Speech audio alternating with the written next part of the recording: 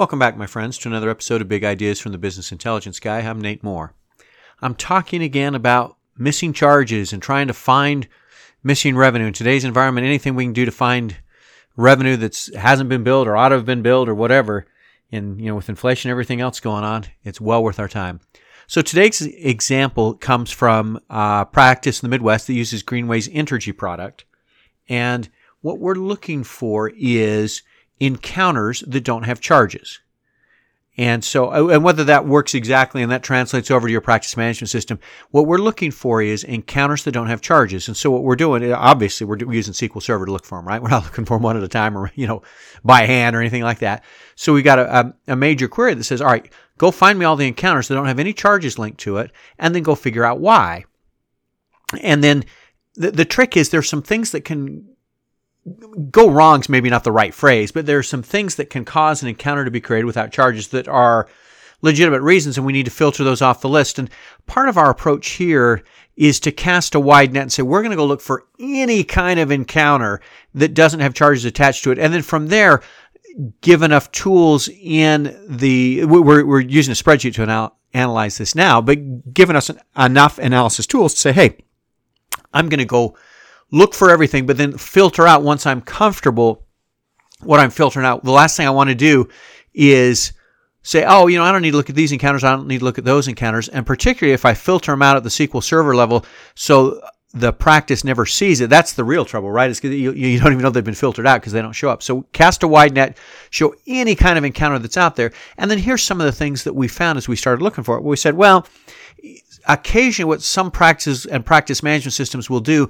is they'll see an appointment coming and create an encounter in advance of the appointment. And so then if you've got a no-show, you've got to go back and find your way and say, all right, we've got to filter no-shows off the list. And I think the thing to do before you just willy-nilly toss them off the list and never look again is to confirm that, are there really no-shows, or is there somebody that maybe came late, or somebody that, checked the wrong button, or is there something that could cause this to happen, and make darn sure that the patients who did show up are getting billed. And then we went further and said, hey, there are some test encounters that get created in the system for a third-party vendor to do this, or I work with a group in Florida, and they've got kind of dummy encounters that are created in their system. They use Centricity, the old Centricity, the Athena Practice now, and they've got some dummy encounters created in their system for billing purposes or whatever.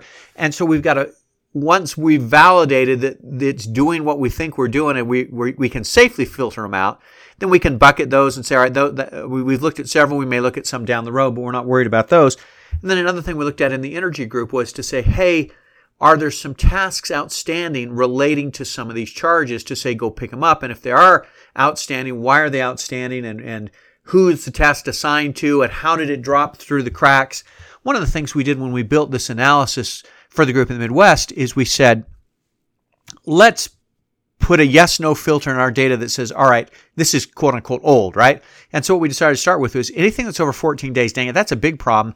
So we're going to put the old filter in there at 14 days and say, all right, anything over 14 days, that's what we're going to focus on first, and we're going to go look for those.